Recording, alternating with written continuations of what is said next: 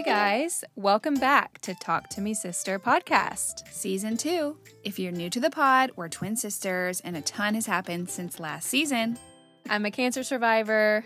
Kathy had my baby. The baby's here, happy and healthy. Yes, and we're advocates for women's health and we're going to cover a lot of topics this season. So thanks for following along.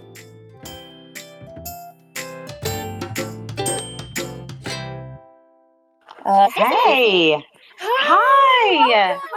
We did it. I know. Thank you. We did it. We did it. We can't see your face, but we're so excited to have you here, Sissy. I'm so grateful that I got to be a part of Daystar camps. And like I said already, they are such an important aspect for kids' lives. It was important for my life and my husband's life, and to have a community and a safe place. And we're excited to have Sissy here. And Sissy is a licensed professional counselor and the director of child and adolescent counseling at Daystar Counseling Ministry in Nashville, Tennessee, where she works alongside her counseling assistant and pet therapist, her pup Lucy, who's so cute. Since 1993, she's been helping girls and their parents find confidence in who they are.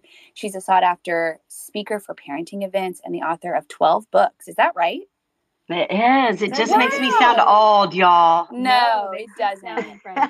But that includes the best-selling Raising Worry-Free Girls, which is like my Bible right now, and Braver, Stronger, Smarter, which is for elementary age girls, and then Brave, which is for teens.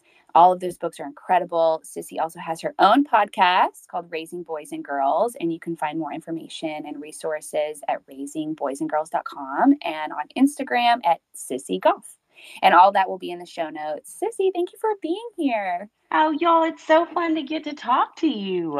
I know. Well, we love you so much. Kathy obviously did Daystar, and I've known you for a long time, and we're in awe of you, and we can't wait to just pick your brain and have you tell us all the knowledge, because we both have girls.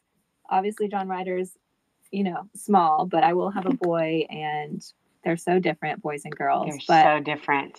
So different. But both of our girls are firstborn too, which is why we have questions about like the leadership versus the bossiness. We're going to talk about that. Yes. Bossy leaders. Yeah, no, ladies. Love them. But we got to shape them up. Yes. And by the way, I'm in awe of y'all. I just think y'all are both rock stars. So impressed and honored to get to spend time with you. Thank you, Sissy. Well, this is so fun. Yeah.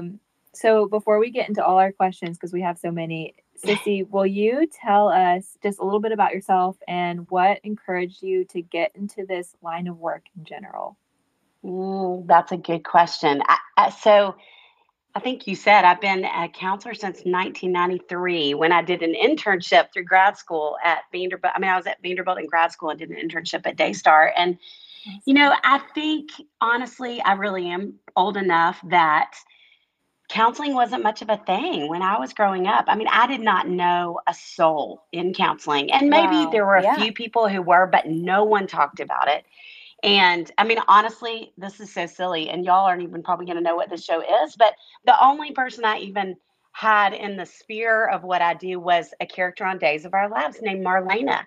And she was a child psychologist. And I just thought it sounded so cool. Okay, good. That makes me feel Our grandmother listens to every episode, so she loves Days of Our Lives. So shout out that to is so. Now we do have to say I'm not your grandmother's age, just to clarify. No. Please, no. I want to say it was a different one. That ages the show, I think. Yeah, how long it's totally. been It's been around forever. Yeah, she's all 86. of our lives. Yeah, that's good. You were like not 83 yet. It's a different one. Yes, too. But like I even remember in college, I had a couple of friends, not like my best friends, but friends in my sorority who disappeared for a semester.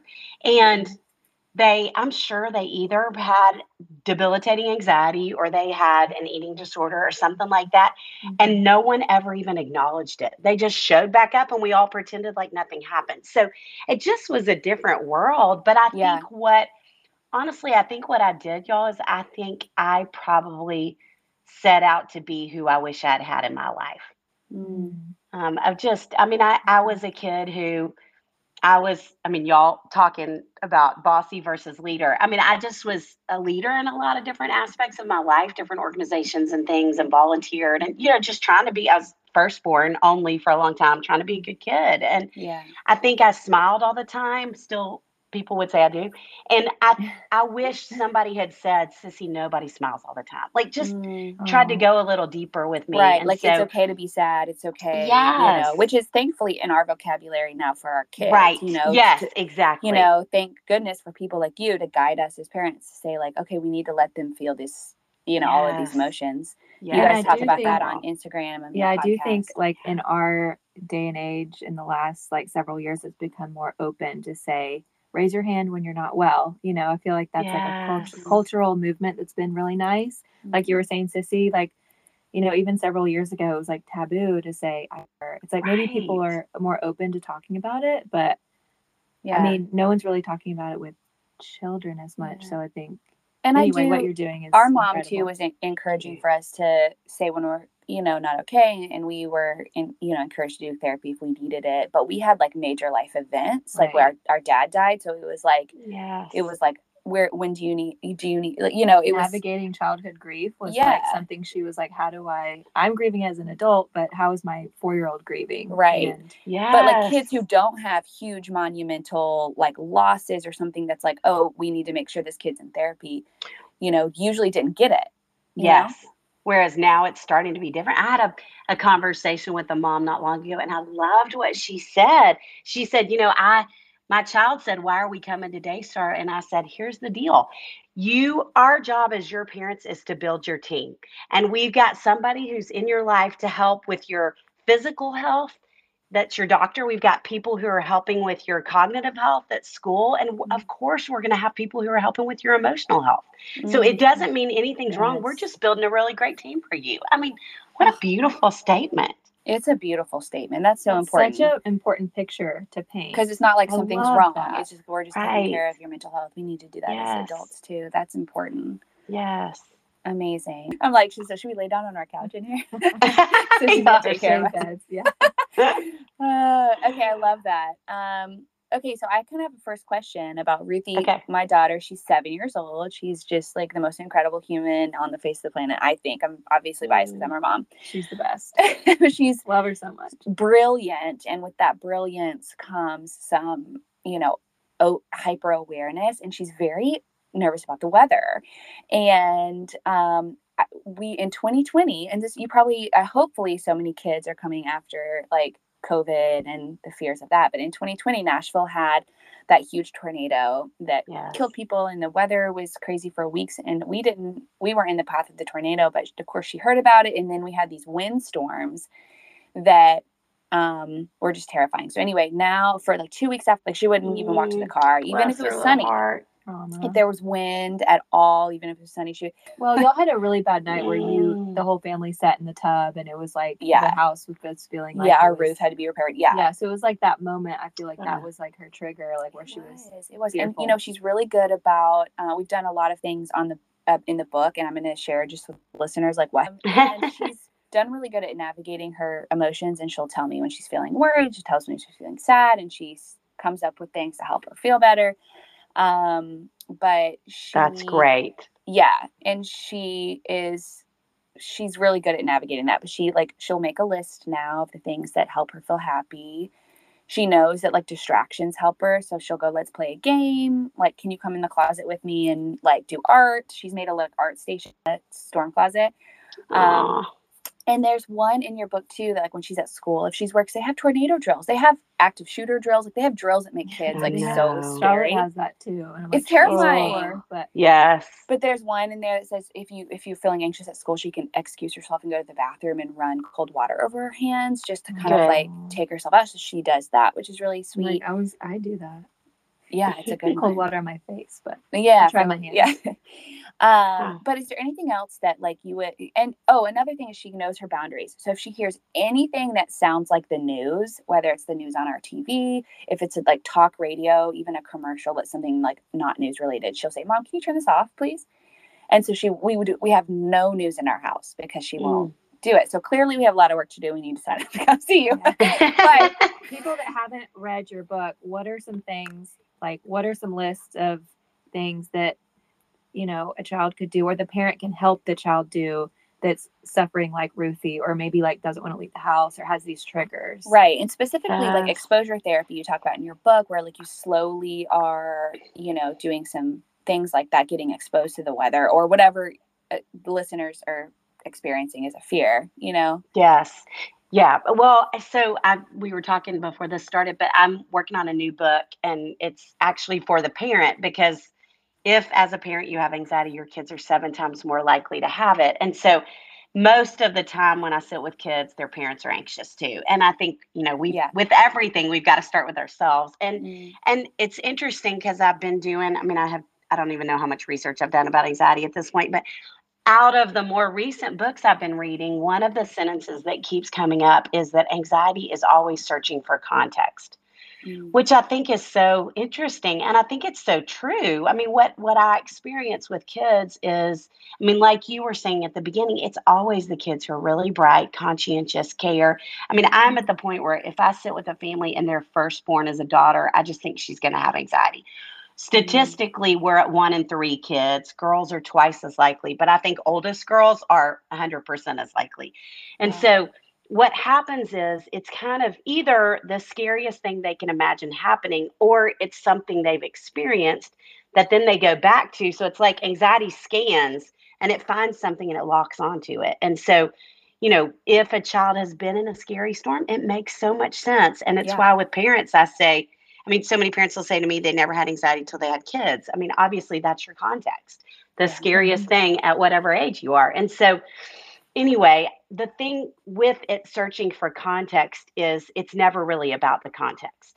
And so that's why I love what y'all are talking about. The exposure therapy, there's so many practical things that we can do, and the same tools work whatever context the anxiety manifests. So these are my first 3 things that I would say to any family. This is like 3 months of counseling for folks who are listening, of where I would start very quickly. Amazing. So for any of us, when we're sitting here having a rational conversation, or you're just in your, in a good non-anxious space, we have blood flowing all throughout our brain, including going to the prefrontal cortex, that helps us think rationally and manage our emotions. When we get anxious, our blood flow shifts and it leaves that part of our brain and it goes to the amygdala. That's the fight, flight, sometimes freeze region of our brain, which is why parents say to me in my office all the time, they're like a crazy person when they get to this place. Like, I can't talk to them. There's no reasoning. Exactly, because that part of their brain's not even getting blood. Wow. It's like it's gone offline. And so until we can calm their little bodies down, there's nothing they can do that's going to help. No amount of tools, no amount of trying to soothe them. Really just either deep breathing or movement. And so I do what's called box or square breathing a lot with kids in my office. They can draw anything really so I have them draw something on their leg with their finger, like a square. And with each line of the square, they breathe a different way. And then they pause in the corner for 4 seconds. So like breathe in for 4 seconds, the first line, pause for 4 seconds, breathe out for 4 seconds, pause for 4 seconds. And I'm doing it with you. Oh, good. Out. Yeah. So 20 seconds of deep breathing resets the amygdala.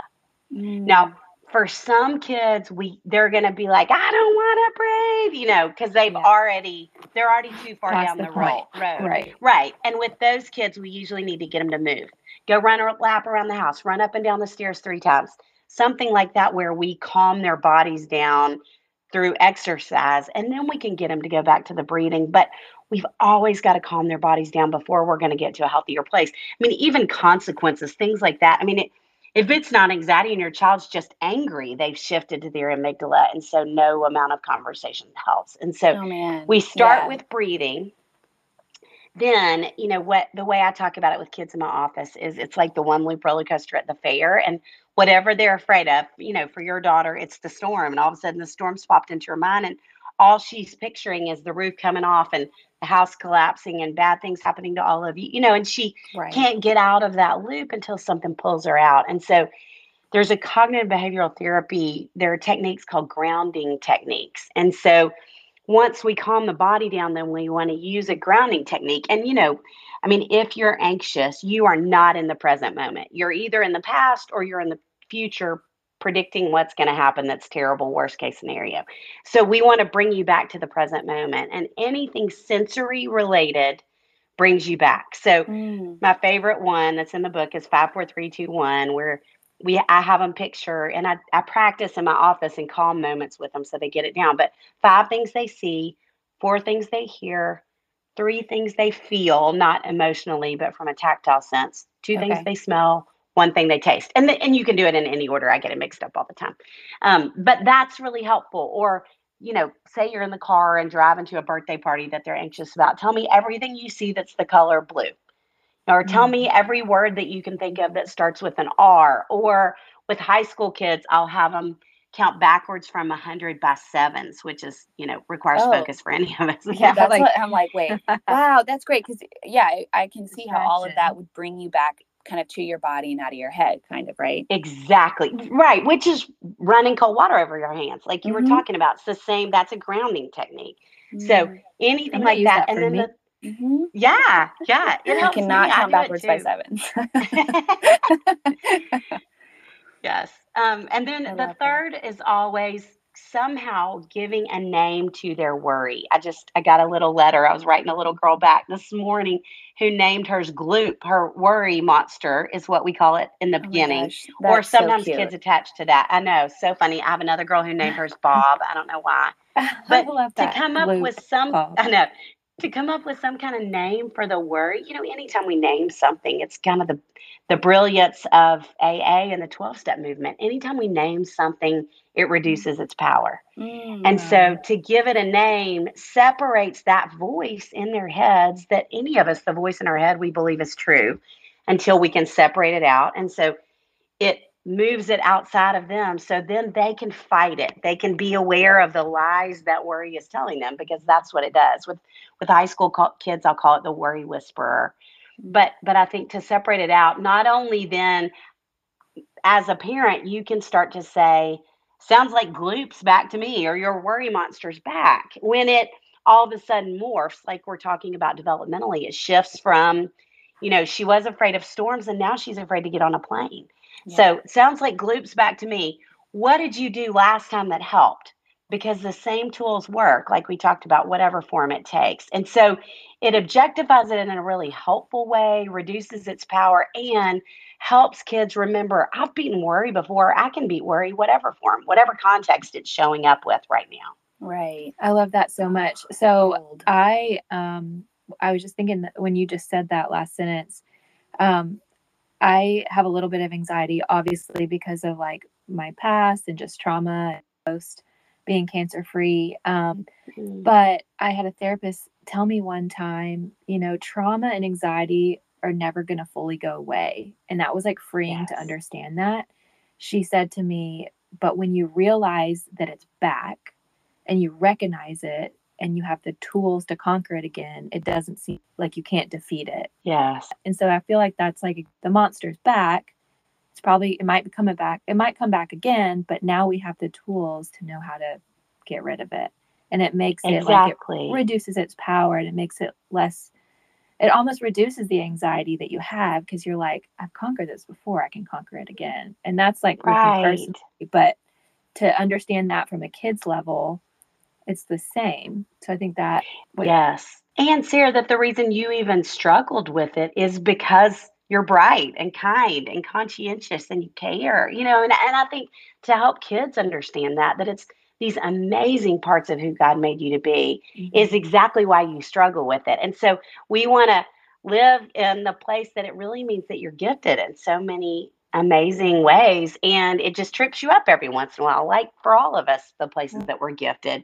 The flip side's a curse sometimes. And so I think to help kids, because so often they think something's really wrong with me, and that it's the reverse. It's that something is really amazing about you. That's such an important message, because anxiety and trauma can feel so lonely. Yes. Oh, what's wrong with me? I think that's such an important message for kids and adults. Yeah, I'm glad we're talking about this. I don't know if I encourage their gifts all the time, but that other people have Gloop monsters. I like Gloop. I like the name that makes it feel like not a scary guy. That's so sweet. Yes. This is like gold information, Sissy. Thank you so much. Okay, I have one more thing about anxiety and one more question. Before we move on to another topic, let's talk about right before bedtime, because Charlotte is not as old as Ruthie, but she's 4.5, almost 5, and she's about her emotions. But bedtime is very, very hard for us, even still. It's a long process. I can tell she anticipates the next day. Like, she'll ask me, and I know toddlers ask a lot of questions, but she'll ask me, am I going to school tomorrow? When are you picking me up from school? What are we having for breakfast? It's just like this laundry list of like, I can tell she's anticipating the next day. And sometimes, it's comforting her about the next day, and she's anxious. So you've even on your Instagram, for people that follow you, you've recently posted also about this. There's some tools that you talk about, muscle relaxation or the. Yes. Yeah. What are those? I want to know what Sarah just said. Yes. I need help. I'm tired. Yes.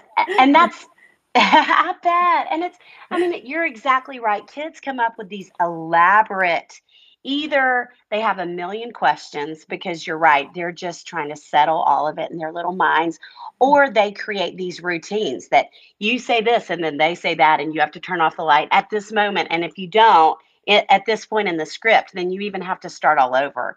Right. And, they're just such fascinating little creatures, because what all of that is, I'm so sorry, my little therapy assistant dog is barking in the background. But what all of that is that, thank you, that they have, that those are coping strategies. Even her asking questions, she doesn't know what coping strategies are really yet. And so her gathering information or her coming up with this elaborate routine at bedtime, that helps her feel settled. And that's why she has to stick to it. And that's why she's asking you every single question. Other than, I do think so. I just helped put my little toddler nephew to bed last night, and he had so many questions that I don't think were anxiety based. I think it was stalling techniques. Yeah. So that happens too, for sure. So I have two favorite techniques for bedtime besides progressive muscle relaxation that you said. That's a great one, where you tense and relax muscles kind of gradually down your body. But one of my other ones with kids that I think they feel like it's fun because it's so imaginative is called the 3 doors technique. And you mentioned that. But basically, you have them in a calmer moment pick 3 of their favorite places that they feel really safe. And it has to be 3 places that they know well. Sometimes they'll pick some house they've been to once, and that's not helpful. So usually like a grandparent's house or Disney World, or, it can be anywhere. So what they do is basically they walk in the first door of that first location, and we kind of go back to that sensory idea of, they look to the right, and what do they see everywhere on the right? Like every little bitty detail. What do they hear? What do they smell? And they look all around that room, and then they walk into the next room and they do the same thing and basically walk through the whole property of whatever the first door is. So Disney World would take a really long time, which would be great. So, through the whole thing, then they walk out, then they go in the second one, walk out, do the third, same thing with each door. And most kids will say to me, they never even make it to the third door. And because it's a place they feel safe, they love, it's kind of this involved, grounding technique. It helps them relax and fall asleep. And another one I read about recently that they use in the military when they're actually in active duty it's called 4-7-8. And statistically, it's 95% effective, which is amazing. But people have to practice it for 6 weeks. And that's true. Anything anxiety related, we are creating new neural pathways. And so everything requires practice. So that one is basically you breathe in for 4 seconds, you hold it for 7, and then you let it out for 8. And when you let it out, you're supposed to make a whoosh kind of sound. Mm-hmm. I've done this kind of breathing before. They teach this kind of breathing actually in like hypnobirthing. I know, wow. It's funny. But yeah, when you're I was planning on like giving birth, and like you're trying to keep your heart rate low, and you're trying to keep calm and all of this stuff. And it's so crazy. I did this breathing when I was in labor, when my son's heart rate was up. This is with Sam, not with John Ryder. Mm-hmm. But his heart rate was high, and they were putting me on the monitors, and it was like an intense situation. And I did this type of breathing, and my heart rate went down and his heart rate went down. Wow. Isn't that crazy? That's so amazing. cool. But I didn't know about it until I learned this technique in, I guess, a hypnobirthing class of some sort. And I still think it's so effective. It's so, but I love all of these are very practical, like things that you can do. And I didn't realize it was something you really needed to practice. I know that's a silly thing Yes. for me to say, but like it makes sense that it would be something you need. All of these things, probably Yeah. even the practice of visualization in the 3 doors, like takes practice to get better at it. And it's Yes. interesting you said the 6 weeks because I think you think in our minds it's like, oh, we can do this once, it's better. But you're right. I did EMDR and I think I did that for 6 weeks. And Wow. they had told me at the beginning, you're going to feel not great for the first sessions, but session 4, 5, 6, like as you keep training your brain, because that's kind of neurological therapy too. I'm sure Yes. you know all about EMDR. Yeah. But you're retraining your brain. And so do you feel like if we're doing this with a child that has severe anxiety at bedtime, we will see results right away? But you're saying like after 6 weeks, it's really going to start to like change. Yes, that's when the article that I read said it was 95% effective was after 6 within weeks.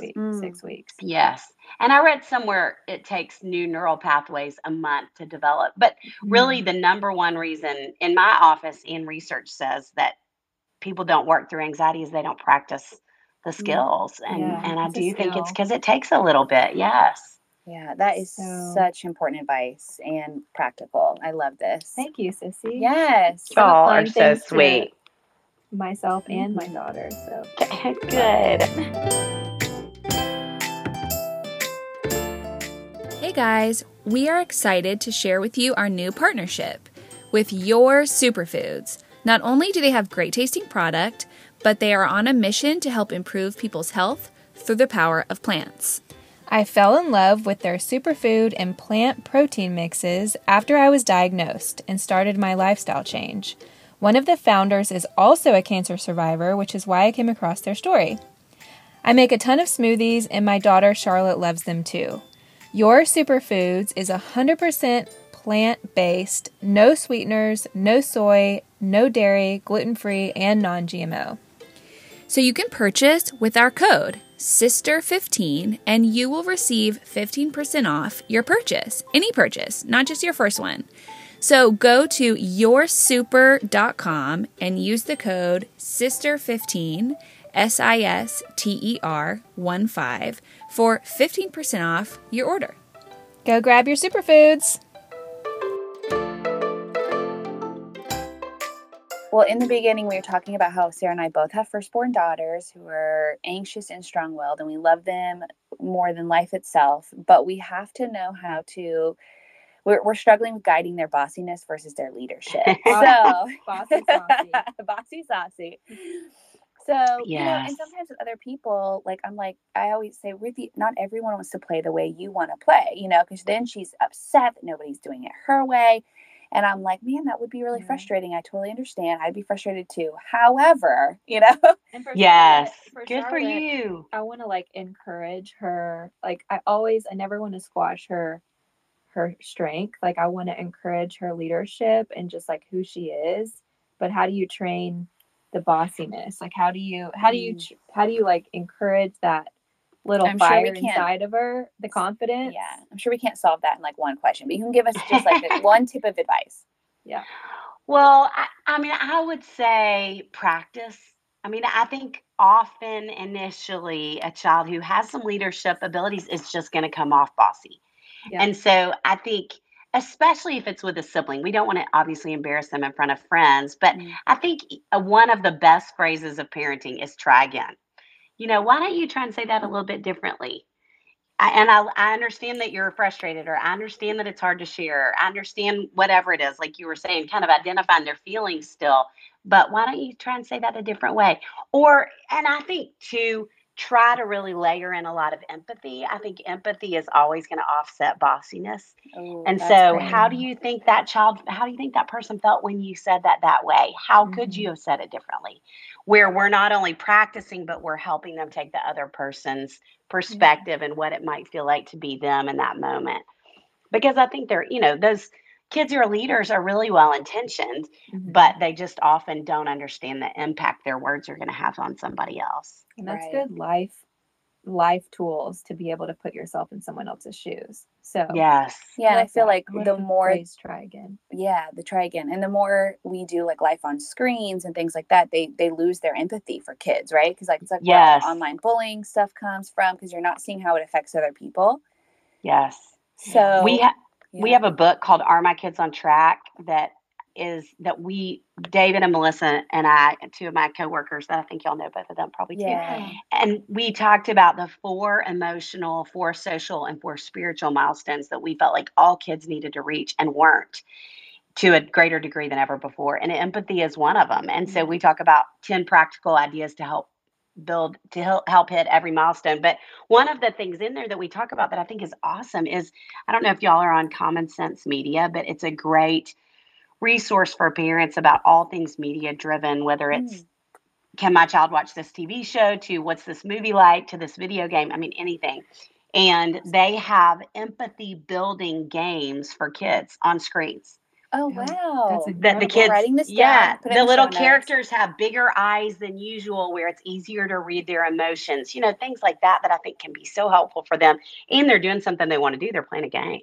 Yeah. That's big awesome. deal. So while we're on the subject of phones, can we chat about, this is like a big struggle with parents these days, and I'm sure Yes. everybody's like, when should I give my kids a phone? Like, how's screen time? Like, I just did vacation with like 3 other couple friends who also have kids, and we were like, oh, too much screen time. What do we do? But how do we talk to each other? So it's this constant struggle of like the life we live in our day and age of technology. So what do you say to parents that like, what's too much screen time? How can you, because I really have had moments where I've taken the phone away and it's like full on meltdown. It's like, oh, I don't want to build this this just need for a screen. Like, we didn't grow up that way. Like, go in the backyard and make a mud pie. Like, those days over? How do we help us? Yeah. Let's talk about the phone for a second.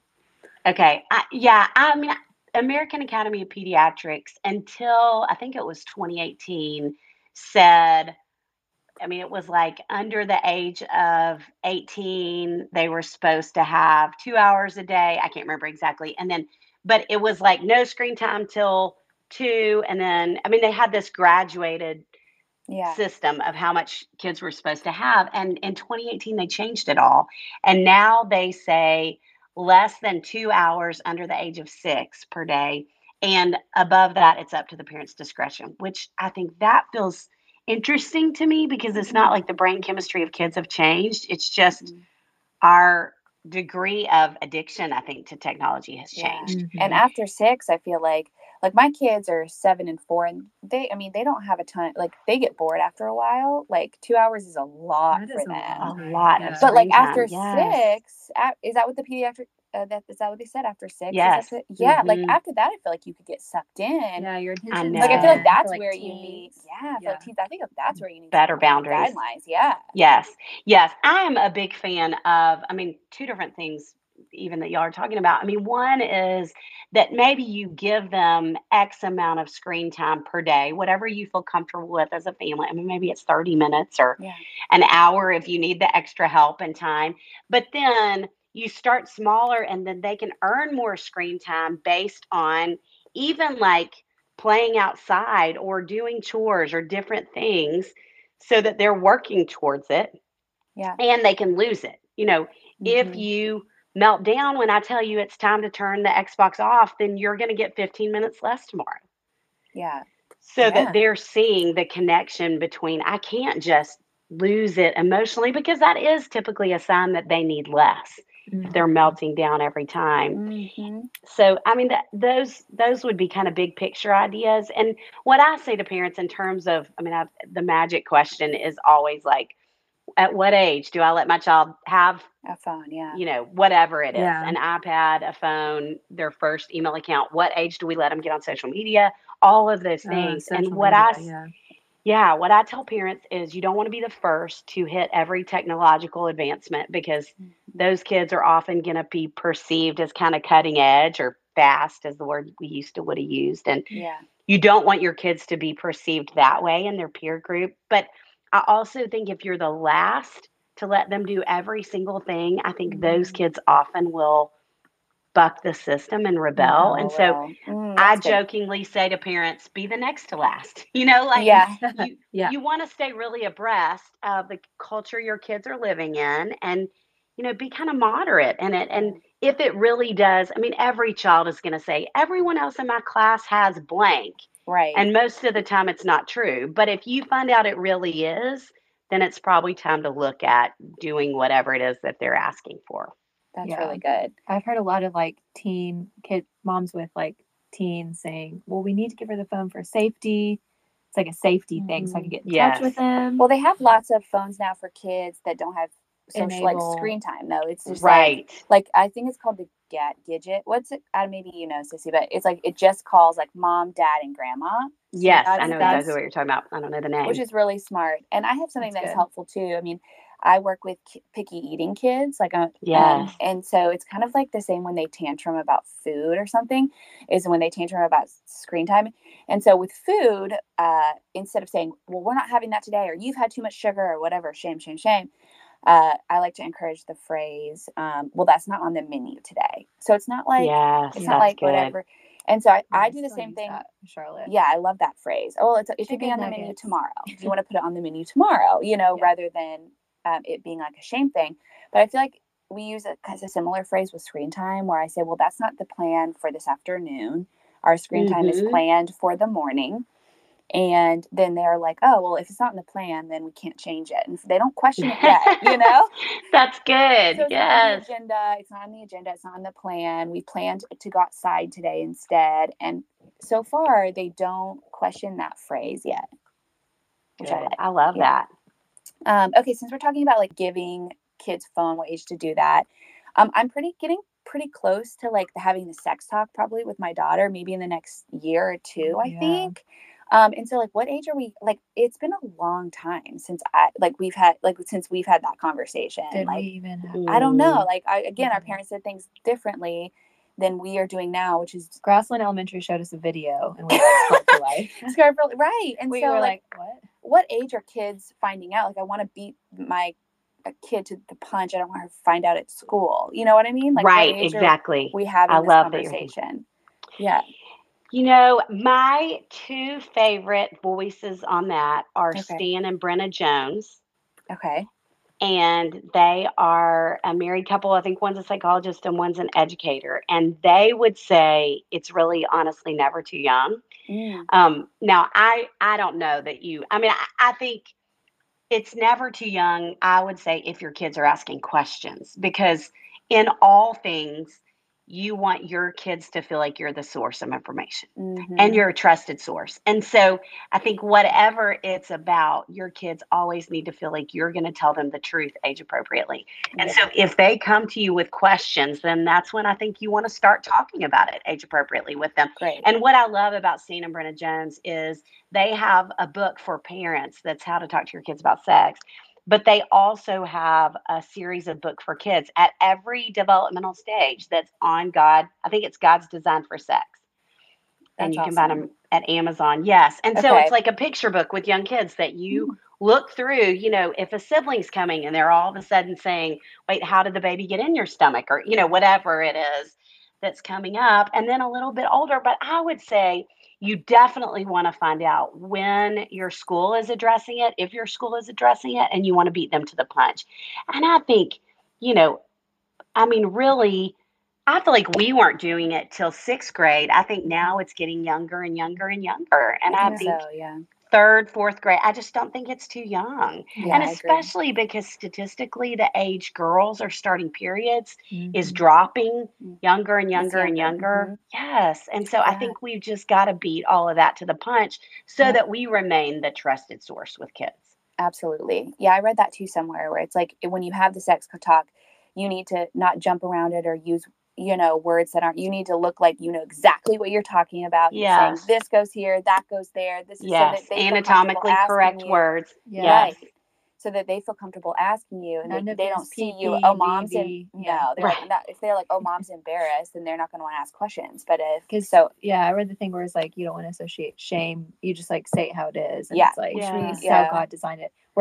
We'll plug that book in our show notes too, Yeah, for people we'll that link are like it have there. that age children. That's such great advice. It's hard to be a parent. We're so grateful for Sissy. Read all of Sissy's books. Sissy, we're Y'all are gonna so wrap kind. up. I feel like we could talk to you forever, but could you give one short piece of encouragement to moms and dads out there that are raising young children? It can be as vague as like hang in there, but just give us a one. We always like to have a guest leave us on an encouraging note. So yes, you have the floor. Y'all are so funny. I mean, it's interesting because watching parents navigate this pandemic, I feel like it is, it's harder to be a parent than it's ever been anyway. I mean, even if we just took technology, I think that makes it harder to parent than it's ever been. Right. But now we've got this anxiety epidemic. Now we've literally got a pandemic on top of it. Yeah. And I've never seen parents as weary and discouraged as I feel like parents are now. On that note, I would agree with you. And I think it's also encouraging to say, hey, we're all weary. Yes. We can all do this. It's not just, sometimes you feel like you're alone in parenting and like you're just like, I don't know. I think social media, that's the one thing good about social media, is that there's a group of moms out there that are like trying to encourage each other. Yeah. I think you're exactly right. Yes. And I think that's something to think about is where can you be locked on with social media that you're not comparing yourself and feeling more discouraged, but you're receiving encouragement is so important. But I think just to know, I heard Dean Allender is a psychologist that I love, and I saw him speak a couple years ago, and he said something that I thought was so interesting. He said, your children are one of the only relationships in your life that you don't get to pick. And basically what that means is, to me, is that somebody smarter than all of us picked for you. And they knew you were the right parent for each of your kids, even the child that's most challenging to you right now. They knew you were the parent. God knew you were the parent that was needed. And even in 2021, he knew what was going to come your child's way right now. And so you have what it takes for the season, and you do need voices that are encouraging you, and you need to do the things that help you. I just feel like I talk to parents all the time about self-care because we give out of an overflow of what we're receiving. And so if we're running on empty, we don't have anything to give. And so whatever it looks like for you to be taking walks and spending time with friends and going on dates with your spouse and watching Ted Lasso or, just any of the things that fill you back up right now. Ted Lasso encouragement for Yes, the 2020. I love that so much because that's honestly, I always feel like Charlotte's watching everything I do. And if she sees me depleted and overworked and, working, and even with like my career, but also just like overworked and spent, like that's not a message I want for her life. Like I want her to understand like self-care is a valuable thing. And if mom spends time to work on it, she can too. Yes. So I love that. Amazing advice, Sissy. Thank you so much for being so with much. us. You are so skilled at communication and calming our nerves and giving practical advice. And so this is a gift to us today. Thank you so much. Well, y'all are so fun to get to talk with. Yeah, and we'll hope to see you soon. Thank you so We'll probably much. show up in your waiting room here. I love that. I love it. Thank you so much. Thank y'all.